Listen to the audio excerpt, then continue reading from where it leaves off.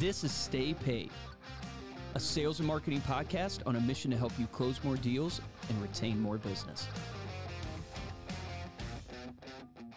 Welcome to another episode of Stay Paid. My name is Joshua Stike. And I'm Luke Akery. And with more brands and competition fighting your client base's attention each and every day, it's important to stay top of mind in meaningful ways. And since every person is unique and has their own communication preferences, you have to cover all your bases, from phone calls to text messages to direct mail, and what we're going to cover today, email communication. So today we're going to go over the 5 emails you should be sending to your clients all year long. And I was listening to a podcast. It was actually Ryan Pineda's podcast, and he got awakened to emails, and he never believed in email marketing. He saw it as mass blast lottery.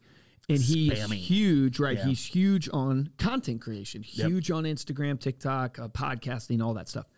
And he met an email marketer, and the email marketer goes, Ryan, you don't believe in email because you don't realize what email is. Mm-hmm. He goes, email is content. Yeah. That's all it is. Mm-hmm. And email is just a medium of distribution. And I thought that was a great way to frame it, because a lot of times we think of email as email, right? Like you're getting email. You don't think about it as, no, it's content. Yeah. It's content that you're putting out. So you're putting out instead content of on a Instagram, social feed, you're seeing it on your inbox feed. You're putting, and it seems simple, but when you start thinking about it as like content that you're delivering, your content serves a purpose. Yep. And now you have a strategy behind what you're doing. Yeah. So you might be doing, you have a database of emails. You're probably got some prospects in there. You're probably staying in touch with them, trying to drive them to a sale. What we're really going to focus on today is, what do you send to those clients to stay top of mind? Because you know that you have to stay in touch with your past clients in order for them to use you again, for them to remember who you are, remember your services, but also, most importantly, refer you out. So if you're sending meaningful content that is appreciated and received well, you'll have a better success and a better chance at that. So the first one that we would recommend, and this goes for any industry, but this is going to be market and industry updates. So this is the stuff that you are an expertise on within your particular industry or your local market, because a lot of the people that listen to us are service-based sales professionals. They serve a local community. Yeah, it's the educators. So I'll give you a perfect parallel. So Josh and I put out this podcast every Monday and Thursday. Yep. And we're sending emails. Regardless of if people listen to every podcast, regardless of if they open every email, they probably see them, and they're seeing Josh and Luke alongside of marketing and sales content. And we want to be known as educators and authorities in the space of marketing and sales for our own business, because we sell marketing products to people.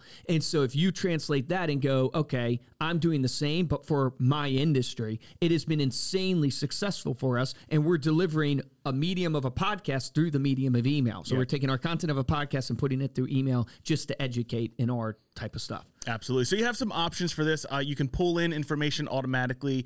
If you're in real estate, you can check your MLS for current stats. You can do your industry watch report, where you can pull your median sales price, average sales price, homes for sale. Redfin has all of this available too. If you're just looking for a quick way to kind of collect it, it presents it in a really nice way. Use like an email template, a design template. You could use like a MailChimp or a Constant Contact. You can use there's pre-built templates and just drop in the information for your particular market. Another thing would be, and we talked about this maybe a couple episodes ago, this idea of being the educator, right? Mm-hmm. So you can use your email as an opportunity to give your take on the interest rates or what's happening in the market today with this market shift. You're posting the videos on social media. You're putting up the infographics on social media. You're already using some of this. Repurpose it to hit those people in a different medium that they might prefer, which would be their emails. Go ahead. I was just going to say one thing also that I would give people a tip of is, when you get feedback from your clients, listen to that feedback when it's surrounding your educational content, because it will help you refine your message. So if you give a market report and they want to know deeper details, then let me start crafting my email with those deeper details next time, and it gets people more and more engaged. Absolutely. We actually have an automated email newsletter with a category for, multiple categories, but also for real estate. So if you're in real estate, just as an example, our last email that went out had an article on inflation and the housing market, had an article on will interest rates impact your buying power, a huge question that people are having right now, and then a fun one like 5 great online stores to help you redecorate your home. So it's some educational content, some entertaining content in there. It's all automatic for you, and when people click through to read those articles, the pages are branded to you as well. The second one that we would recommend, because you're probably serving a local community, is what's happening. So local events and community news, what's going on in the area. Yeah, so we have something that was super popular when we launched. It still is super popular, but man, it took off like a rocket.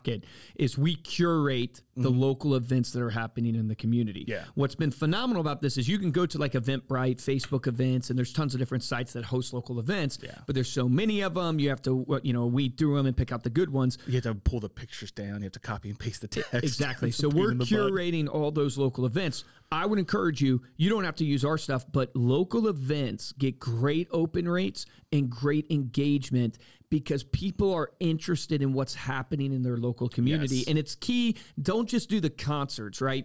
Everybody's going to be able to see the Carrie Underwood. Everyone knows concert Taylor is Swift happening. is coming on tour next year. You definitely know, man. You reached out to me. You're like, I have 2 women in my life that want to see that. Are we going to get tickets? Yeah, exactly. But people want to know the concerts, but they want to know deeper than that. They want to know the festival that's happening. They want to know the cheesesteak festival that's happening in Philly, or the beer festival in King of Prussia, because we're outside of Philadelphia. You can go and find these local events, and it is even more powerful. Yeah. And there's other vendors, I'm sure, that do it, but we're one that does it, where we try to get the local gems that are happening in the community and send it out bi-weekly for people. And if you're putting together these local events each week or every other week or once a month, ours goes out every other week, automatic. But if you're putting this together yourself, there's also like sort of a little level of conviction of like getting involved in the community. The greater you get involved, maybe you host your own charity event, maybe you host something yourself where you're getting to know your neighbors, the more likely you are to take action on that. And that's another thing that you could feature that really endears you to the local community. All right, the third one would be solicitation email. So I kind of bucket this under the ask email. So obviously with your prospect list, you're trying to drive them to a call to action and maybe set an appointment with you, get a comparative market analysis, something that's going to make them raise their hand and say, hey, I'm interested. With your client base, you want to reach for the ask as well. So just like on the phone, when we coach people to make their follow-up phone calls, you want to make sure you're asking for the referral. Email is a great opportunity just to throw it out there once in a while. Maybe you put it as a little tag for each one of your emails and make it easy for people to refer you. Or maybe you do a specific referral drive. Hey guys, I'm trying to get a lot of referrals in my business this month. Would love it if you just go to this page and send me some information on some people you can that I even can be make connected with. Yeah, you can make it fun where you can literally do competition, but do kind of like a whole competition thing about referrals. We do around Valentine's Day. Yes. A lot of times we will do share the love. Spread the love, share the love campaign. And we receive so many referrals. There's a stat out there, Dale Carnegie, 91% of customers will refer, 11% of salespeople ask. Right. You're thinking, I don't want to, I'm not going to get any. Trust me, even if you don't get, you plant the seed in the minds of all the people that know you want a referral. Yeah. The other ask that everybody should be doing if you want an action item from this and you're in real estate, a CMA a day. You should be trying to at least do 1 CMA a day for your client base. And that can be a simple email that you send out to them that you put together that has a basic value of their home. And then you can tell them, hey, you want more details on what your home's worth. And I can do a more comprehensive analysis for you. Yes. Other options for this would be reviews. So asking for people to review your business. We've talked about in the past the value of local SEO and the reviews on your Google business page that play into your ability to actually appear on the first page of Google. So if you go into your Google business page and click reviews, in the upper right-hand corner of your reviews, you have to be logged into it, but in the upper right-hand corner, it'll say get more reviews. When you click that, it'll actually give you a link. So you can link people directly to where they can give your reviews. And we coached on our local SEO podcast to give them some light coaching in terms of what to say. So mentioning real estate, mentioning buying or selling. We should do this for Stay Paid. We've done it for our company. We've never done it for Stay Paid. We've sent emails for reviews. For reviews? Yeah. Okay. People have trouble finding. You gotta fill out the reviews. Apple reviews system just it's the number stinks. one. It's the number one thing though that drives it up the charts. It is, Reviews. Yeah, downloads, new subscribers, and reviews is a huge driver. That other places would be Facebook. So you can link directly to your Facebook reviews reviews as well. If you go to facebook.com/your page name, so whatever, for us, it's /Reminder Media /reviews. That'll go directly to your reviews page. They can hit, do you recommend this business? You hit yes. Then it pops up a window to leave a review. Nice. Other places to call attention to if you're in real estate, Zillow is a big place to get reviews from, because if you search for a real estate agent, search for yourself, search for other agents in your area with the modifier reviews. See what search engines or what pages pop up. I searched your brother's team. Did you? Just out of curiosity. Yelp popped up. Oh, nice. So Yelp is another opportunity to drive reviews. And then your own website. Make sure that you're including testimonials and reviews on your own website, because that will pop up as well in SEO. And then the last thing that we would mention on solicitation emails would be feedback surveys. So don't miss out on this opportunity to collect feedback from your client base, not just immediately after the transaction, but a year later, 2 years later. Find out how they enjoyed working with you. Find out what else they would like to receive from you, or how else you could be of help as a professional in their business. Dan Allison said it best. People will pay thousands of dollars for a consultant, but your best consultant is your client. They won't ask their own clients. But we don't go and ask our own clients for real, honest advice and feedback. Yeah. And it's a great way. The fourth one would be this category. I kind of threw it under this branding / just for fun type email. So this is kind of a visual reminder of your brand, but also you can put some fun content in there. Like, we produce a digital magazine for our clients. Yes. They can send that out to their email list, and it's very similar to our print magazine, but it's a little bit more bite-sized, digestible content, kind of a little bit more on the fun, light side, where when they get that email, it's got a great, beautiful digital magazine that they can click through and read. But while they're doing that, they're constantly reminded of the person that sent them the magazine. Yeah, basically they're getting a Better Homes and Garden type magazine, but it's full of recipes, home content, that type of stuff. So it's similar to your industry, but it's not just sales content. Ricky Carute does an email a week for the rest of the time for his database, and he crushes it. He builds his whole business on it. Yeah. But a lot of it will include some market stuff, but a lot I just he attributed great, fun that stuff as the number one factor to his success whenever we interviewed him. It's a simple email a week. Because it's a post I put on my Instagram today, this idea of success is really the sum of small cumulative efforts done consistently, right? And it's like your one email will do nothing for you for the most part. But if you, for years upon years upon years, put out a weekly or biweekly email to a database, and you grow that database from tens of people to thousands of people, you'll be so amazed at what will happen, because it builds trust. Trust is built over consistency, and things done well over time. It builds trust with the people. I hate to say that matter, but it builds people because they're the ones that want to receive the information. So many people, when it comes to email, focus on the unsubscribe rate, the unopen rate, right? You look at your open rate and say, 10% of people open my email. Boo-hoo, I'm not going to do email anymore. The 10% of people that matter that are opening and clicking through your email, those are the people that you're building a solid relationship with. I'm sure Ricky Caruth's email open rate, if we were to ask him, would probably be pretty similar to a lot of what you are saying. But there's that an doesn't industry matter. average. The people that want to get it will look at it, and you'll build that relationship. The people that don't are going to ignore it or unsubscribe, and who cares? The 10% that open the email might be a different 10% than that look at your social media stories. Yes. And that's what people just don't understand. It's like you're doing all these mediums of distribution to try to reach different people on the medium that they tune into, and you do it consistently over time. It's to a great build point. trust. There's a high likelihood that the people that are watching your Instagram reels aren't checking their email. Yeah. But the people that aren't watching your Instagram reels are checking your emails. Or and like a guy commented on our magazine ad going, no one reads magazines. And I was like, no, sir, you don't read magazines. We send millions of these, and we know people read them because we get amazing comments. Does everybody read them? No. Just like everybody's not going to read an email, and everybody's not going to look at a social media story.